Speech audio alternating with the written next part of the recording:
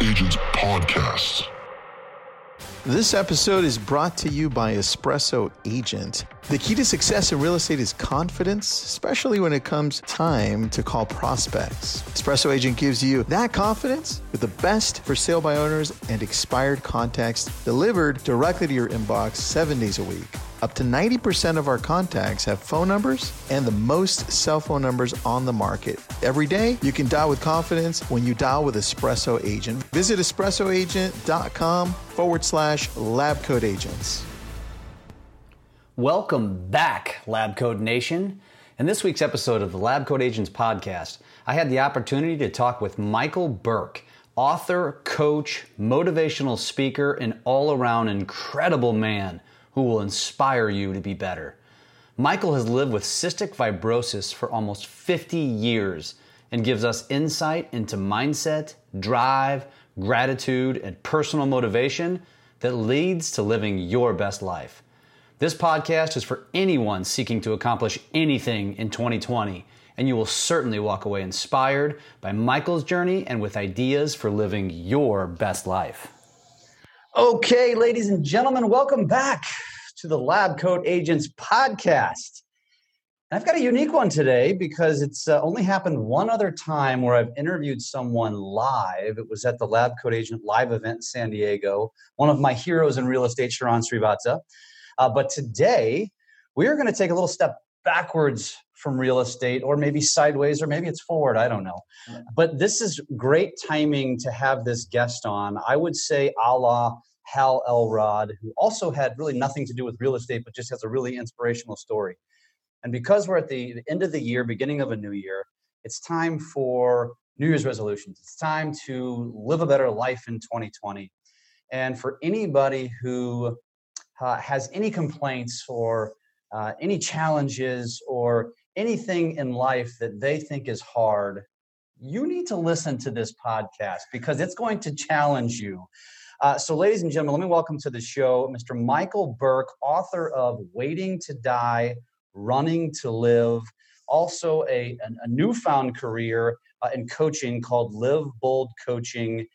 And also, oh, by the way, he's been living with cystic fibrosis his whole life. I'm going to let him tell his story on why he shouldn't even be sitting here today. Michael, welcome to the show. Thanks, Jeff. Good to see you again. You as well. You as well. So let's just go straight to this. I've already teased it. Tell the audience about your story and why you shouldn't be here today, and then let's give them some inspiration. Yeah, well, by the numbers and by what doctors would have said and the patient experience of cystic fibrosis in 1971 when I was diagnosed as a 1-year-old, I'm not supposed to be around. So cystic fibrosis is a genetic lung disease, and it also impacts the digestive system. So my lungs are constantly attacked by germs, and then my pancreas doesn't work, my digestive system doesn't work. So it's just a whole mess, right? And in 1971, when I was diagnosed as a 1-year-old, the life expectancy was like 5, and it was grim. But my parents, they didn't see it that way, right? They knew what the general life expectancy was, but they were going to give me as much of a life as they could. So fortunately, my body responded to the medicine pretty well as a child, and I was able to digest food, although it was a bit of a struggle. My lungs cleared up after many rounds of pneumonia. Once I got on the medicine, things changed for me. So we actually all started living a little longer. So by the time I was 5, the life expectancy was 7. When I was 7, it was 9. And it went on like this for quite a while. And I didn't know I had this thing as a kid. I took somewhere between 5 and 10,000 pills a year to digest food. And the therapy at the time to clear this stuff out of my lungs, my father would lay me across his lap and clap on my chest, my back, and my sides to jar this stuff so I could get it out. Mm-hmm. And I just never thought about how different that was because that was my existence. Right. And my friends didn't ever ask about it. Teachers, other parents, like I didn't know I was different. And but when you get to be a teenager, you know you're different. Right. And I never knew anything about a life expectancy until I was 15, 16. So they sheltered that from you. They just didn't talk about it. Sure. I don't know if it was a shelter thing. Listen, my parents are from that generation where you just don't talk about stuff. Sure. And I just don't think it was talked about. And I played soccer and baseball, and my buddies just didn't care. They never asked. Right. So I never thought about it. But you have a story, and I've heard it. So I've listened to Michael speak, and I had him on another podcast prior to this one, taking on Lab Coats. You have stories from your childhood where, like, your brothers were playing football or something in the yard. Tell that story. Yeah. So my parent, you asked about my parents sheltering me. They did shelter me from what they thought would be dangerous for me.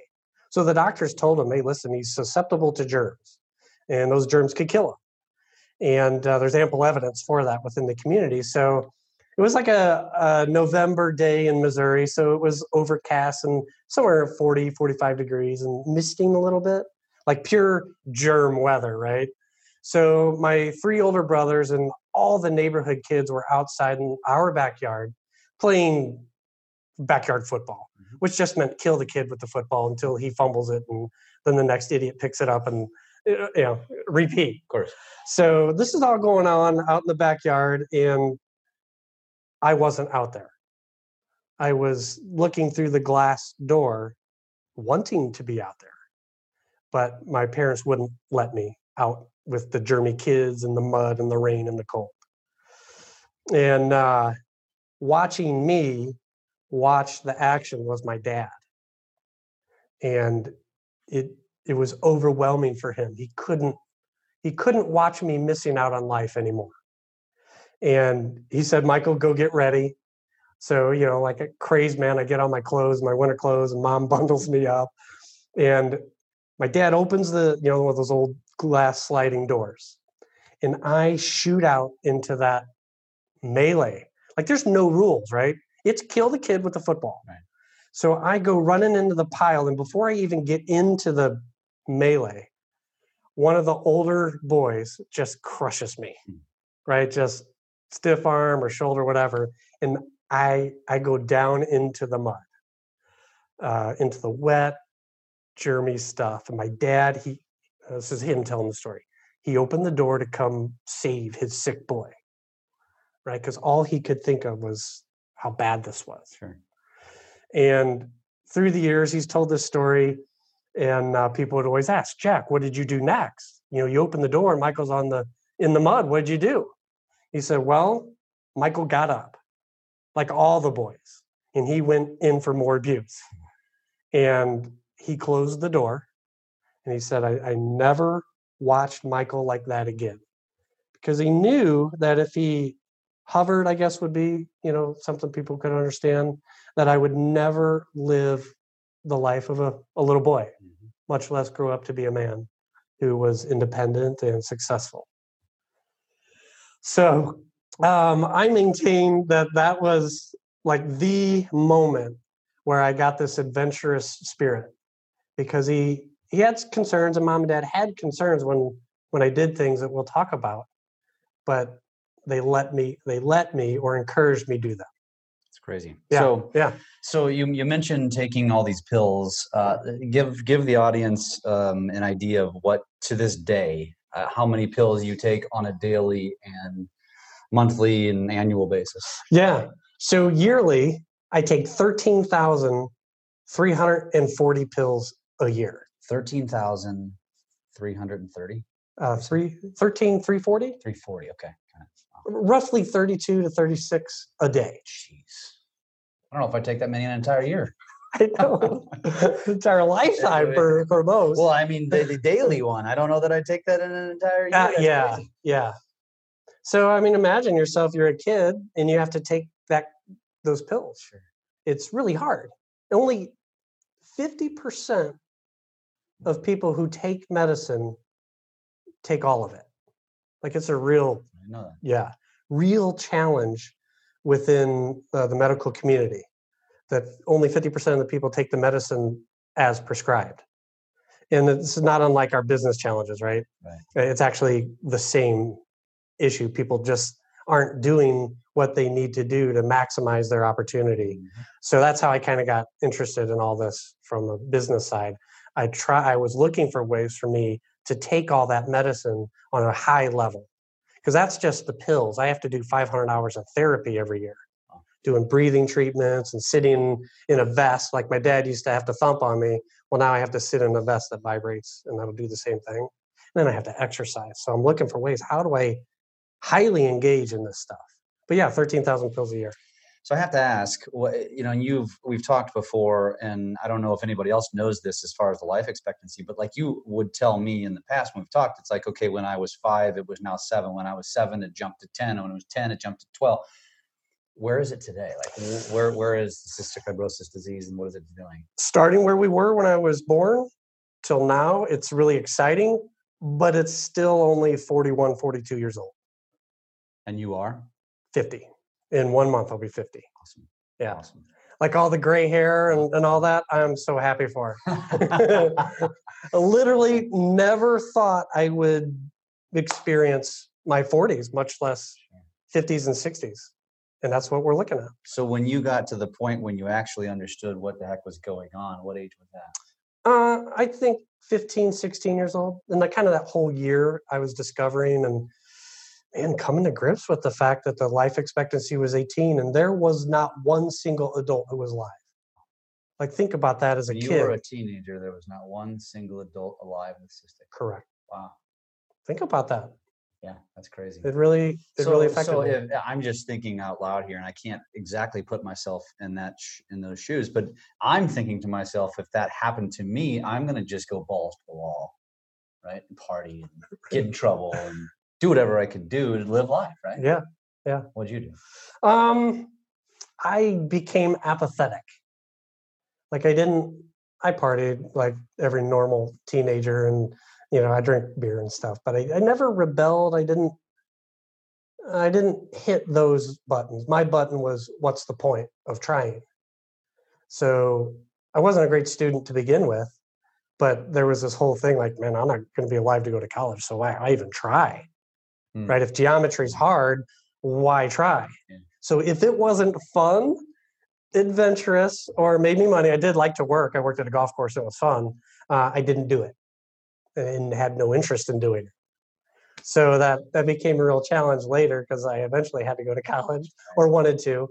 And I kind of had to start over. Yeah, you learned a lesson. I did. So was that a challenge? Because one thing that we haven't touched on here, and a lot of the people listening are parents. I'm a parent, and I've had a wide range of emotions just in this conversation of, gosh, to think of my child being diagnosed and having this life expectancy, then fast forwarding to my high school years when you don't even bother trying. But at the same token, the realist in me would say, I can't really blame them. You know what I mean? But how did they kind of adapt to that? This is where my parents struggled.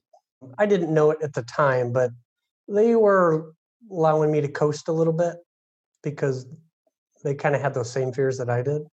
Like, they didn't know how long I would be around, so they just wanted me to be a happy kid. I don't think they made a lot of mistakes growing up. I mean, my parents were really good, and I love them dearly. But they let me slide. They treated me different than my older brothers. That kind of passivity didn't happen with the other three. Yeah. A lot was demanded of them. They were to be good students and try hard in the sports they played.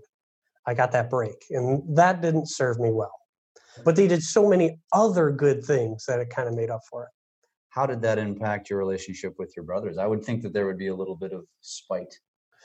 I've asked them about it. Right when I was writing the book, I wanted to get into their mind, and they just never really thought about it. Their role, their self-appointed role, was to protect me. And if anyone was going to fight Mike Burke, they had to fight my 3 brothers. If they were going to tease Mike Burke for being little or coughing, which is normal in my condition, yeah, they would have to go through all the Burke boys. So no, there wasn't.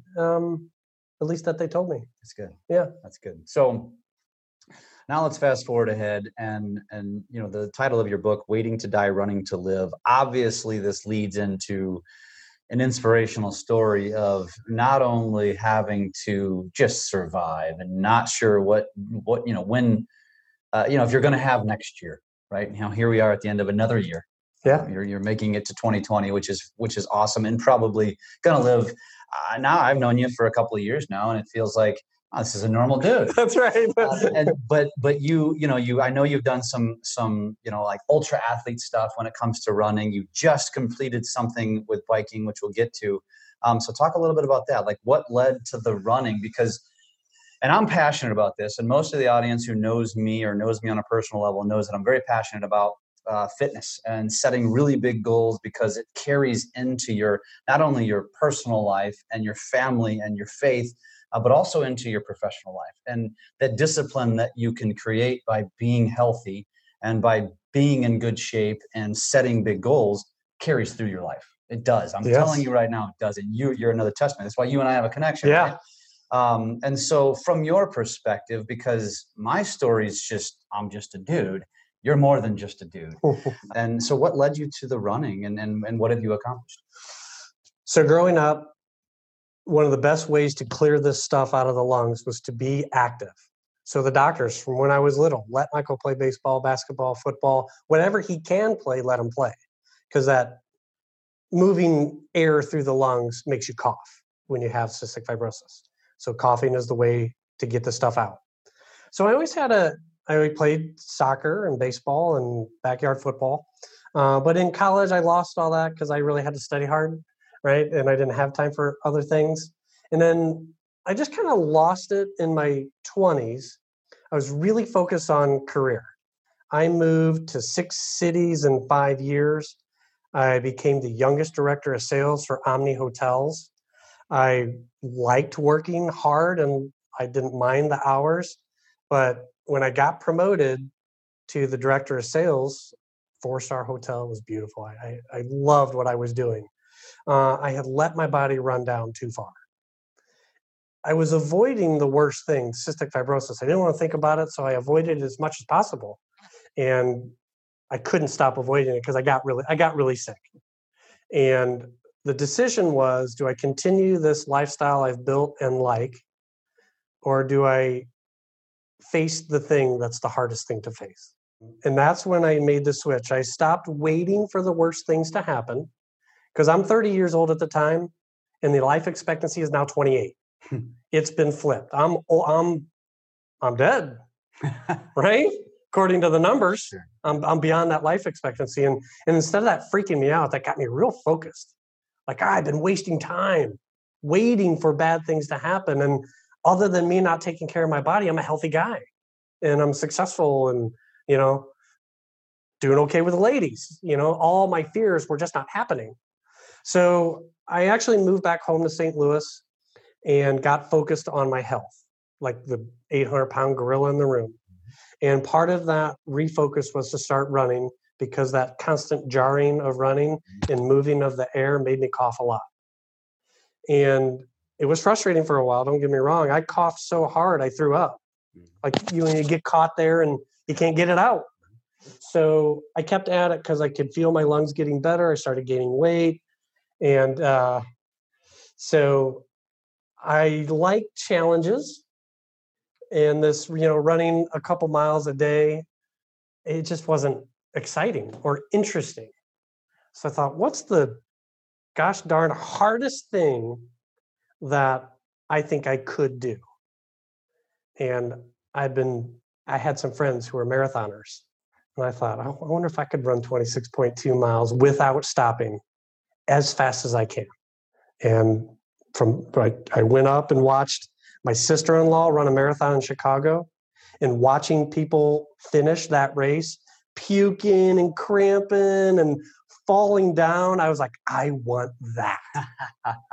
I did, Jeff. I wanted that, to give everything. I didn't want to puke and fall down. I wanted to give everything. And I started training for my first marathon. That's awesome. And by the way, that's not exactly how every marathon ends. I've run one too. And actually, surprisingly, to me, and this is a little off topic, but when you run that kind of distance, which by the way it's inspiring to yourself, it makes you feel good. Believe it or not, it really is. It's really amazing if you can achieve something like that. But once you got to like past the half marathon phase, it just literally becomes one foot in front of another, and you almost don't want to stop because you get a rhythm going. Yeah. You get a breathing rhythm, you get a leg rhythm, you get your arm rhythm, everything. And I remember being at mile 22 or something thinking, man, I probably could go for 30, and that's not for everybody, but at the same token, it was interesting. It was awesome. It's like a vortex that draws you in. Yeah. That finish line at 26, you're like, it draws you. I don't know how else to explain it, but it sucks you in.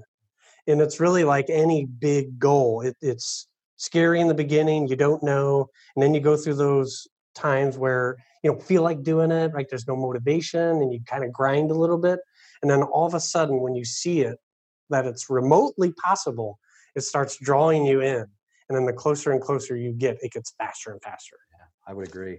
And when it comes to running, like you even said it, a lot of people, and people say this, well, I'm not made for running, which is false. Anatomically, we as a species are designed for distance running. That's exactly right. Not even speed running. We're designed for distance running. So anybody thinking right now, that's not me. I'm not telling you to go out and run. There's other things you can do, but you should get in shape. You should improve your lifestyle.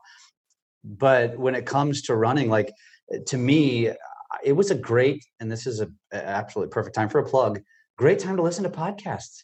I mean, there's so many things you do when you're running or exercising. When you're doing exercise that is longer distance, that's over time, it gives you it's your best thinking time. And so I encourage, again, anybody listening who's in real estate, we have flexible schedules.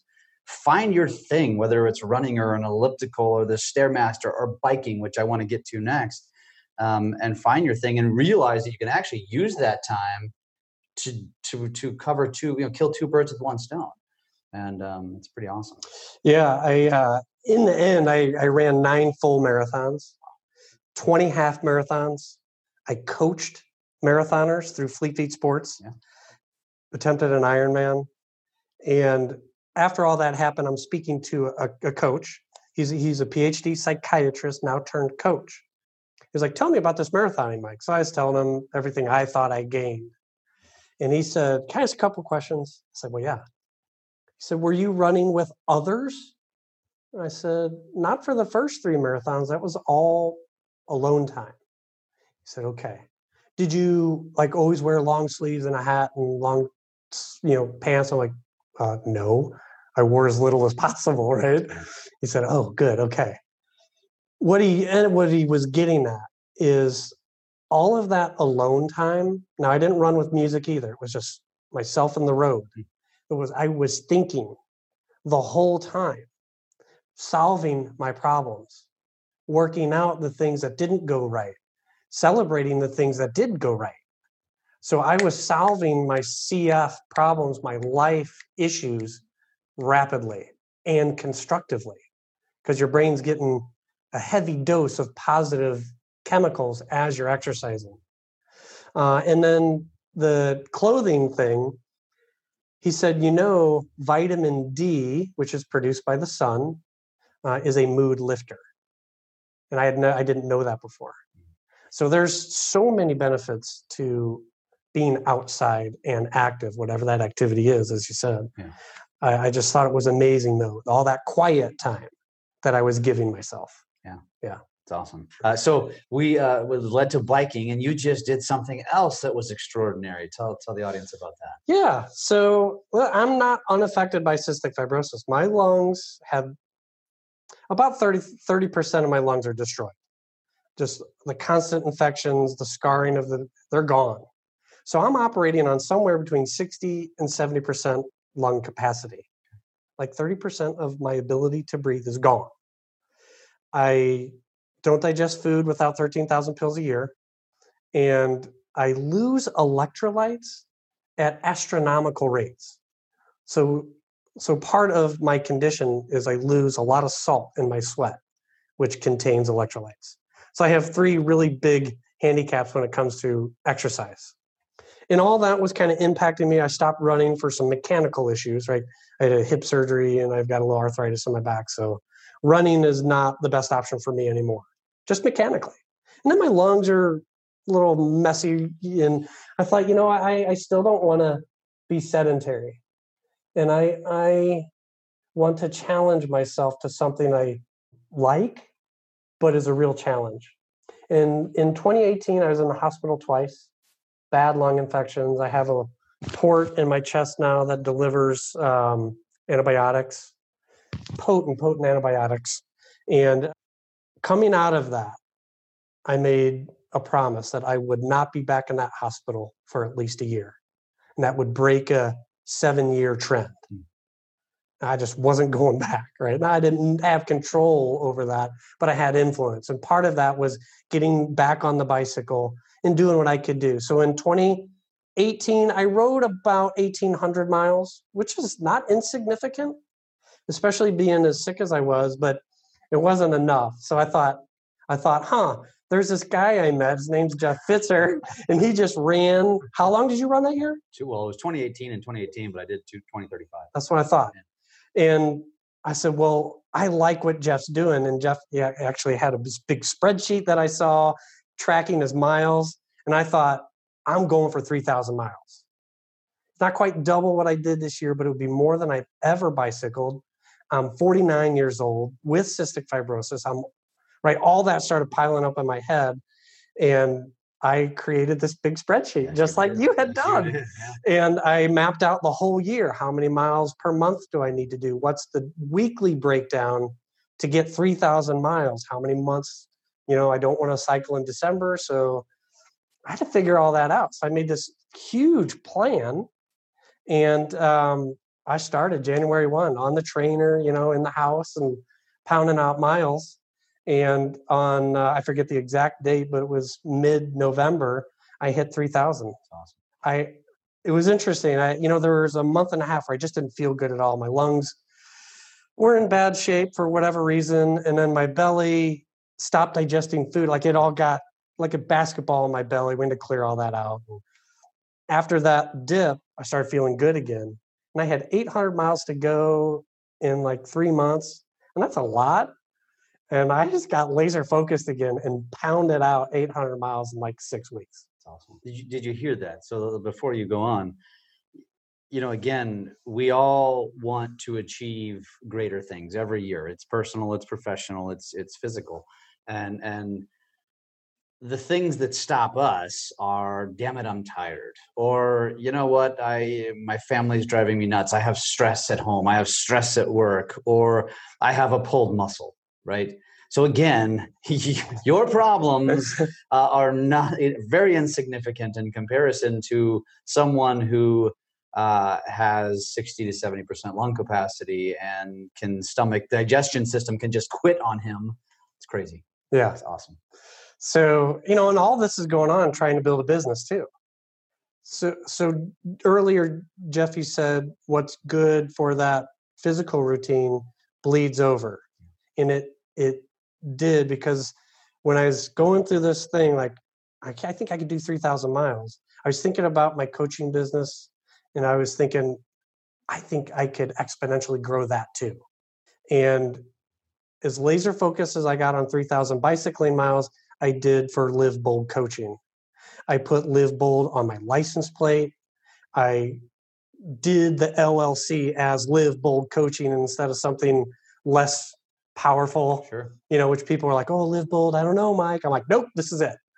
And how everything started blossoming, how that energy I was putting out was attracting that person who wants to be bold, or is and wants to be more bold, or isn't and would like to be more bold. Whatever they saw, it was attracting that right client for me. And then riding 3,000 miles, you were an inspiration.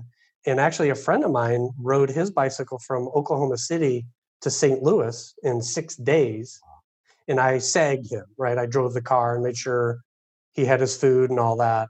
And every mile I'm in the car going, man, I want to do this. I want to be out there with him. But I just wasn't having a good year. I couldn't do it. So I got myself surrounded by people that made me think bigger. That's powerful. And we talk about this all the time on a professional level. We've interviewed people about mastermind groups, and you are the sum of the 5 people you spend the most time with, and surround yourself with people that are smarter, more successful, and just better than you. And it lifts you up. And that is the best advice I can ever give anybody in business. And obviously it's the same in this arena as well. It totally is. And I like, people would say to me, like in the cystic fibrosis community, people say, "Oh, I want you to talk to my daughter," or "You want to talk to my son," or "I'd like to talk with you." And people will say, "Oh, well, Mike's intimidating to me because of all the marathons and the success." I'm like, that's the craziest thing I ever heard. I couldn't be more of a knucklehead, right? Like, terrible student. I had to work really hard, and like, I couldn't imagine why anybody would be intimidated by my accomplishments. And I've experienced that before. Like, oh, I don't think I could do that. Mm-hmm. But it was my shift back in the day. Like, oh, I think I could do that. Instead of letting other people's success create doubt in my mind, I let it create possibilities. It's a mindset. It's 100% a mindset. Your mind is controlling everything. And it's just like going back to the big goal that I had. And frankly, I don't know how many people know this. Maybe a lot don't even know about the goal, which was to run 2018 and 2018. And it was driven not by fitness. I was already in pretty well shape. I've been in good shape most of my life. Luckily, good genes. Luckily, a family of runners, a family of fitness people. But I did it to create media. And so as a real estate agent and in the real estate profession, I felt like, and as a leader, I'm in a leadership role, I needed to inspire. And I wanted to do it without cramming business down people's throat. Like, everybody instinctively says, I closed X number of deals last year. I did X number of volume, X number of units. I have this many awards. Nobody cares. But then you tell them you're going to do something inspirational, and all of a sudden they start to gravitate to it and grab hold of it. And I think a lot of people who've stuck with this podcast thought, all right, this is a great story. This has no relevance to my business. You're wrong. It does. It has everything to do with your business. And I hope it's kind of a light bulb moment for some, which has now led you, though, because you're more inspirational than most, right? Let's just cut through it. You are, but you're an inspiration, not an intimidation, right? It's you. What you've done proves that you can do anything. Your body's capable of far more. What is the Navy SEAL rule? That when your mind says you're done, your body actually has 60% left in the tank. I think that's the stat. Or you're at 60%, you have 40%, whatever it is, something like that. Think about that. When your mind says you're in the gym and your mind says you're done, you think you're done, or you're out running and you're out biking, your body actually has 60% more left in the tank. So you're letting your mind control you. So when you can't make that extra call, that extra prospecting call, or when you're intimidated to go, knock on doors as a real estate agent, again, don't let your mind get in the way. Just keep powering through, because the best of the best, they figure it out, right? They do. And they figure out, one of the big shifts is going from I should to I want. So all those years growing up, Michael, you should take medicine. And well, I don't like anybody telling me what to do. So it felt restrictive, and I didn't want to be restricted. I should. It was more duty and responsibility, and I didn't like that. When I went to I want to take the medicine because it gets me the ability to run something that only 1% of the population will do. Only 1% of the population will run a marathon. That's crazy. Which I didn't know when I went into it, but that's incredible. It's actually even less than 1%, but we'll round it up. So for me, the want is actually beyond running. The want is to do something bold, something that other people don't do. That's my motivation. That's why I tried the Ironman. 1/2% of the population will run an Ironman. I hiked 145 miles over 12 days in the wilderness of Missouri because I didn't know anybody that did that. So I'm always stretching for that thing that other people don't like to do. That's my motivation for all of it. That's why I want to create a coaching practice that is really different from the rest. So I should make money, but I want something else, right? I want something much more impactful. And when you can shift to the want, now you have something powerful. And it shouldn't be an avoidance one. What they've discovered is the long-term pursuit of an avoidance goal creates depression. Say that again. The long-term pursuit of an avoidance goal creates depression. Here's the example. I don't want to die versus I want to live a freaking amazing life. No matter what my time is, I don't care. I want it all. I want love. I want support. I want to give. I want to make impact and meaning and money. I want all that instead of avoiding something. Sure. And the solutions are real different, aren't they? Very. The solution to avoid something is very different from the solution to achieve something. That makes sense. Yeah. And it's like fearing something drives you to the depression. Yes. In a way. Absolutely. Because you're thinking about avoiding the worst things, right? I was waiting to die. The title of the book. I was waiting for the worst things to happen. And in that, it did compel me to do some cool things like hike 14,000-foot mountains and move around the country. But that didn't last. And what happened? I let my body go. And I could have died from that versus that pursuit. Now I'm pursuing positive things. And I have been for 20 years now. Yeah. That's really awesome. And that's like a cup half full, cup half empty mindset, right? Mm-hmm. You can look at any situation and say, is the cup half full or is the cup half empty? And I always find myself saying that to people. It's like, there's a way to look at this to where the cup's full and not, or half full and not half empty. And it's all on how you want to perceive it. It's all how you want to look at it. And you're right, because, and again, those of you listening to this, I know there's some of you looking in the mirror, maybe not there's an actual mirror, but you're looking in the mirror right now and you're thinking to yourself, damn it, they're right. I need to get in shape. And you're not even in Michael's shoes, where like you literally are concerned about what is your life expectancy. I mean, we just had a good real estate friend of ours die this year. His name was Larry Wolf. He was overweight. There's just no way to describe it. Way overweight. And personally, I had become good friends with him. And I was mad at myself for not getting to know him better and pushing him to be healthier. I know it's not my fault, right? But at the same token, I know there's a lot of you listening right now. And even one of my best friends teases me all the time about my big goals, saying, you know, because I also have these little side goals where we give up foods and we give up things you don't need in your body. And everyone's like, well, life's too short. You should enjoy it. I don't disagree. And I'm just doing it, honestly, for the challenge, number one. Two, to create media because it's fun. People will enjoy this. It entertains them. But at the same token, I always tell them, look, I'll take my chances. Like, I'll take my chances living a healthy lifestyle because I'd rather have a few extra years. And I'd rather hopefully have a few extra years where I can be active. Like, I don't want good years. Yes, that's it. Not just years. Correct. Good years. Correct. And I'm thinking to myself, 80s, 90s. You're thinking to yourself, I can't even imagine.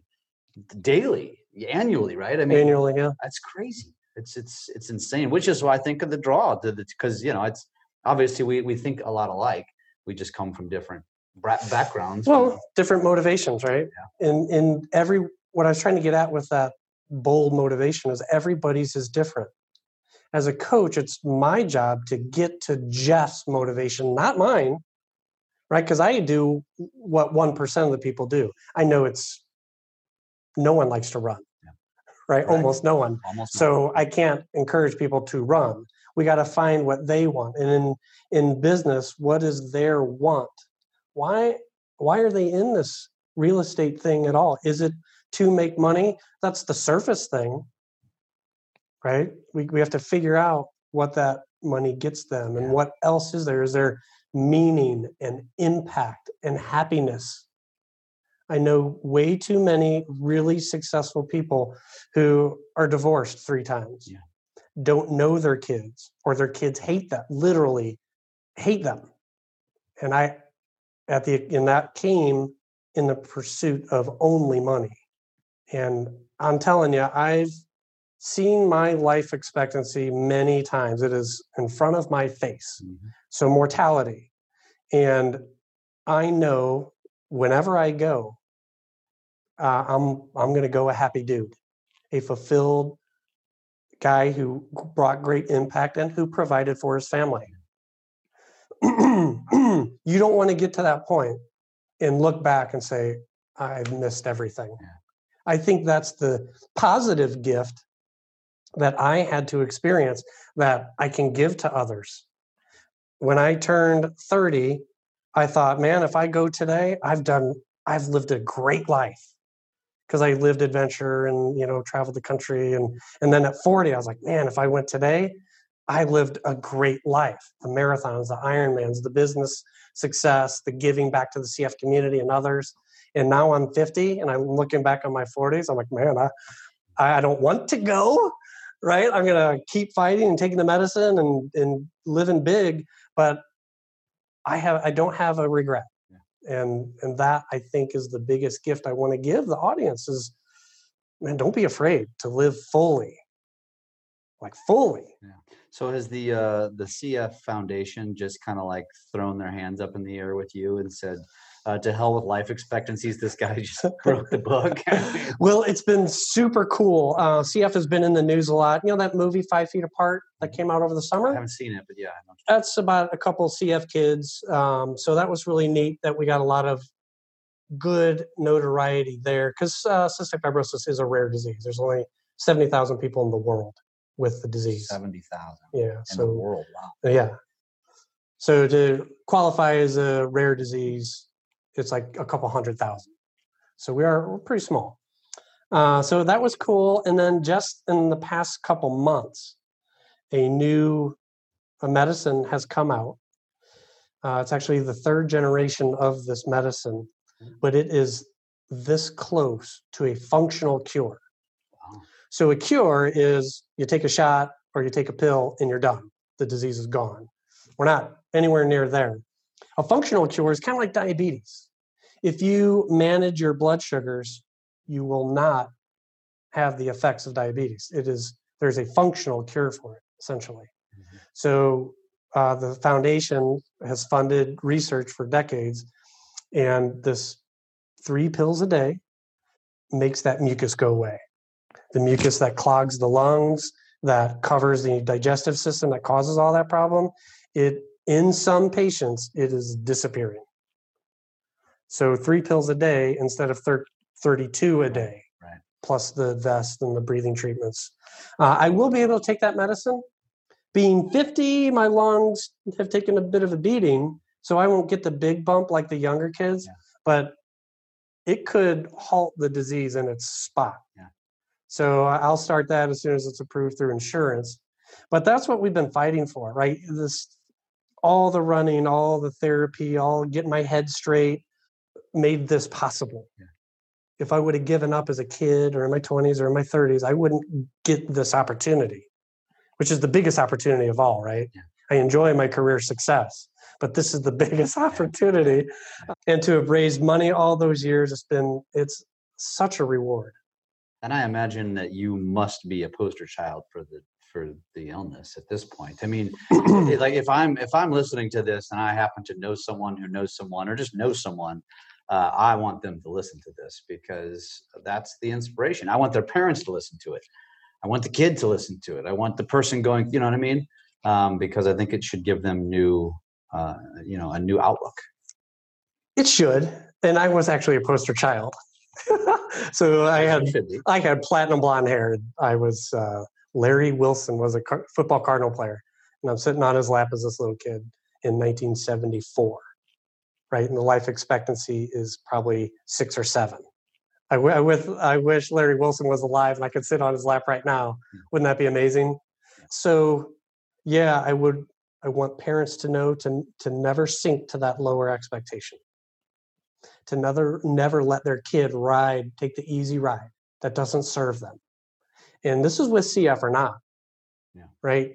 Have high demands of your kids, but let them know you believe in them, right? You can have high expectations of the people you lead, Jeff, on your team, all the real estate agents out there, all the team leaders have high expectations. But the key to that is the person you're leading needs to know you believe in them. because we beat ourselves up. So if your leader believes in you, well, then that's some magic. Yeah. There's a book called Grit, and Dr. Duckworth outlines that idea of high expectation, high belief. It's pretty amazing. Grit. Awesome. The power of passion and perseverance. She's a positive psychologist as well. Awesome. Which has, again, led you to where you are today now, which is the Live Bold coaching. And you were telling me a little bit about this before we got started today, which is the power of a gratitude mindset, right? So, and you touched on this a little bit, but dive just a little bit deeper into that as we finish up, and then we'll let people know how they can find you. So as I was looking for a way to serve people beyond the stage, so I'm a speaker, and people always say, "Oh, Mike, I don't have what you have," and then they'll share their challenge with me. And years back, I could only be encouraging. I didn't know how to get in there with them long term and support them through that challenge. And it felt a little empty, right? I felt like I was just a speaker and I couldn't really get in there. So I started looking for a way to help folks, and they didn't need therapy because they weren't suffering an illness. They just didn't know what to do, right? And they were a little lost and didn't know the best parts of themselves. And that's what coaching does. It helps identify the best parts of ourselves, get focused on good stuff, that positive goal instead of the avoidance, all kinds of things. But I was looking for a way to coach that wasn't mysterious, right? I know a lot of coaches, and what they're doing is mysterious to me. I see it working in other people. It's just mystery to me. So I had to find my thing because I knew there are lots of other people who found that other stuff mysterious. So what I found was coaching informed by positive psychology. So there's this whole field of psychology, and they are studying what's right with us instead of studying what's wrong with us. So a successful guy like Jeff Fitzer, who's healthy and happy and has a good family life and creating success, what is that guy doing with his inner workings? And can we get that to others? So one of the very foundational tools of positive psychology, and I'll share it because it's not a mystery, is gratitude. So it makes sense. Hey, if I'm thankful for something, I can appreciate it, and I can even be thankful for a tough situation, which is where I got with CF. I said, God, thanks for CF because it has changed my life in revolutionary ways. Glad I'm not dead, but I don't know if I would have done the things I would have did without CF kind of in the background. And that totally changed my life. Like literally changed, like, oh, I'm thankful for this? Holy cow. Yeah. So Dr. Martin Seligman is the father of positive psychology. And in his gratitude exercise, he would say, write down 3 things a day that you're thankful for and why they happened. And that was the kicker. I'd never seen a gratitude exercise like that. You are teaching yourself how to get more of the things you're thankful for by saying, I'm thankful for the podcast today. It happened because I gave a speech and made a connection with Jeff. And that happened because I ran. And that happened because, right, you can go deep with it. Yeah. And so I'm teaching myself how to get more of this good thing and to be happy and successful. Now that they're studying more and more of gratitude, they actually know it helps motivate you. So they, being social scientists, they put people in a lab, and they had a control group, an experimental group, and they were all assigned the same task. And the experimental group was asked to do the gratitude exercise before doing the tasks. And those people who did a gratitude exercise engaged in the task with more excellence and more perseverance. Like they did it quicker, better, and longer than the folks who just started. And I didn't know that gratitude was that powerful. But this is the cool thing about being engaged in the positive psychology world and coaching. I get to learn, instead of leading with guilt, shame, and fear, you can lead with pride, gratitude, and compassion, and pride in self, right? I am obviously very proud of my accomplishments. And when I think about them, I want to do better, right? Oh man, it felt good to take all of that medicine. It felt really good to do that. I'm going to do more of it. Versus, I suck at taking medicine. I'm a terrible medicine taker. I should do it. and beat myself up. Yeah. Very different results. That's awesome. Yeah. That's awesome. That's powerful. And so as it relates, and I don't think I didn't tell you I was going to ask you this question, so I'm curious to hear what your answer is, but as it results, or as it equates to salespeople, right? And we're talking about real estate agents, mortgage professionals, title salespeople. In our world, people think the traditional coaches, right? They think about, and you may not even know this, but the Ferry brothers or Brian Buffini, and they're traditional real estate coaches. But when it comes to, every individual, there's literally, almost 3 million real estate professionals across USA and Canada.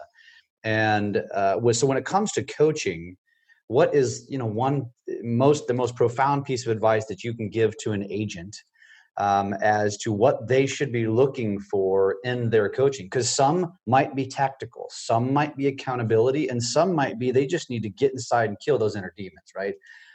So what's a one piece of advice from now your experience as a coach that you can give to a real estate professional? I think you need maybe a couple coaches, and it's not forever. I've sold in a few different industries, and they're different sales processes. Selling hotel rooms and selling coaching is real different, right? It's basically the same, like get to the pain and all that, but the processes can be different. And so get a coach who knows those processes so you can get real efficient at that. And then a performance coach. You can know the processes, you can know intellectually what will make you successful, but engaging in those is a very different set of skills when it comes to coaching. So as a director of sales, so I had people I was leading, and they knew how to sell hotel rooms. They just didn't do it as well as they could. So what I do as a performance coach is get into those wants instead of shoulds. Yeah, uncover some of those little demons that would keep us from our own success. It could be just a little bit of self-doubt, like I don't know if I'm a good salesperson, or man, this cold calling is hard, and it's really not really hard. It's just effort. How to make those little micro shifts instead of I have to be a totally different person. In reality, we all have this great ability to be salespeople and successful. We just have to tap into us. One of my early mistakes as a guy in sales was I had to be like that guy because he was super successful. So I got to be like him. It was the worst thing because I wasn't like him. When I found me, that's where the magic happened. I liked some things he was doing, but I had to do it in my way. And I had to find my motivation, that third tier motivation that would make you maybe work some long hours, but not feel the suffering of it. Make the cold calls, make all the relationships that take effort, but you don't feel suffering from it because you're locked into something important and meaningful. Right. It's awesome. Okay, so we're running out of time here. I think we're going on an hour. So I want our audience to know how they can befriend you, which, by the way, I'm going to add you to Lab Coat Agents just so I can tag you in some posts. And of course, if anybody wants to talk to you. But how can they find you? So what's the best way to get a hold of you, or the ways to get a hold of you or find you? Coaching is such a personal experience. I always want to talk with folks, whether it turns into a relationship, a professional relationship or not. Talking's the best way.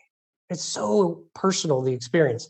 So they can call 314-283-5985. That's my cell phone number. If they just want to kind of get my vibe, the vibe I'm putting out, I'm on Facebook. It's Live Bold with Michael Burke, Live Bold with Michael Burke. And that'll have a little bit more of that personal side, that personal coaching and things like that. And then on the professional side, it'll be LinkedIn, and that's Michael Patrick Burke, Live Bold. And your personal Facebook page, it's Michael P. Michael P. Yeah. P with a P as a P as in Patrick. Patrick. Michael Patrick. The reason that everything's Michael Patrick Burke, like my website, there are a dozen Michael Burks who are internationally known. So I had to throw in the Patrick. Nice. Well, I feel like you probably are too. Someday. That would be really cool to have that kind of impact. This is awesome. So one last question. You know, you did 3,000 biking miles. What's next? Well, I'm in great shape. My lungs are as good as they can be. My belly's squared away. But 3,000 miles was a big time. I'm trending toward not having that kind of time. So I thought, what's exciting? There's a bicycle ride in Colorado. It's called the Triple Bypass. And it's 120 miles over 3 mountain passes. They're all over 10,000 feet. So I can't do 120 miles in a day. So I've got a couple of friends who maybe want to do it over 3 days. Awesome. Right? That's just what my body can do. I don't even know if I can do it anymore, but that's what I'm working toward. So I signed up for a gym this week. I need to get my legs stronger, so I need to build some muscle. I get to start this new medicine. Hopefully that'll clear things out. And so now I get to focus on something exciting, something meaningful, because I'm going to be sharing it with the cystic fibrosis community. You know that. And it's a tough challenge goal. I love it. Well, you are an absolute inspiration. We are rooting for you. This is so much fun. I'm glad we've gotten to know each other. And thank you for sharing today. And if anybody wants to get a hold again, go find him on Facebook. Live Bold with Michael Burke, Michael P. as in Patrick Burke. Or you can find him on LinkedIn as well. And he gave his cell phone number. So, you know, that's powerful. So I really appreciate you being on today. It was great to sit here live with you and interact. And I look forward to watching the next. You know, we probably should do something together. I know, right? So I think that might just have to happen. So again, thank you so much, and we're looking forward to a big 2020, and you and I continuing to do this every single year. Right? Yeah. I love it, man. Thanks you very much.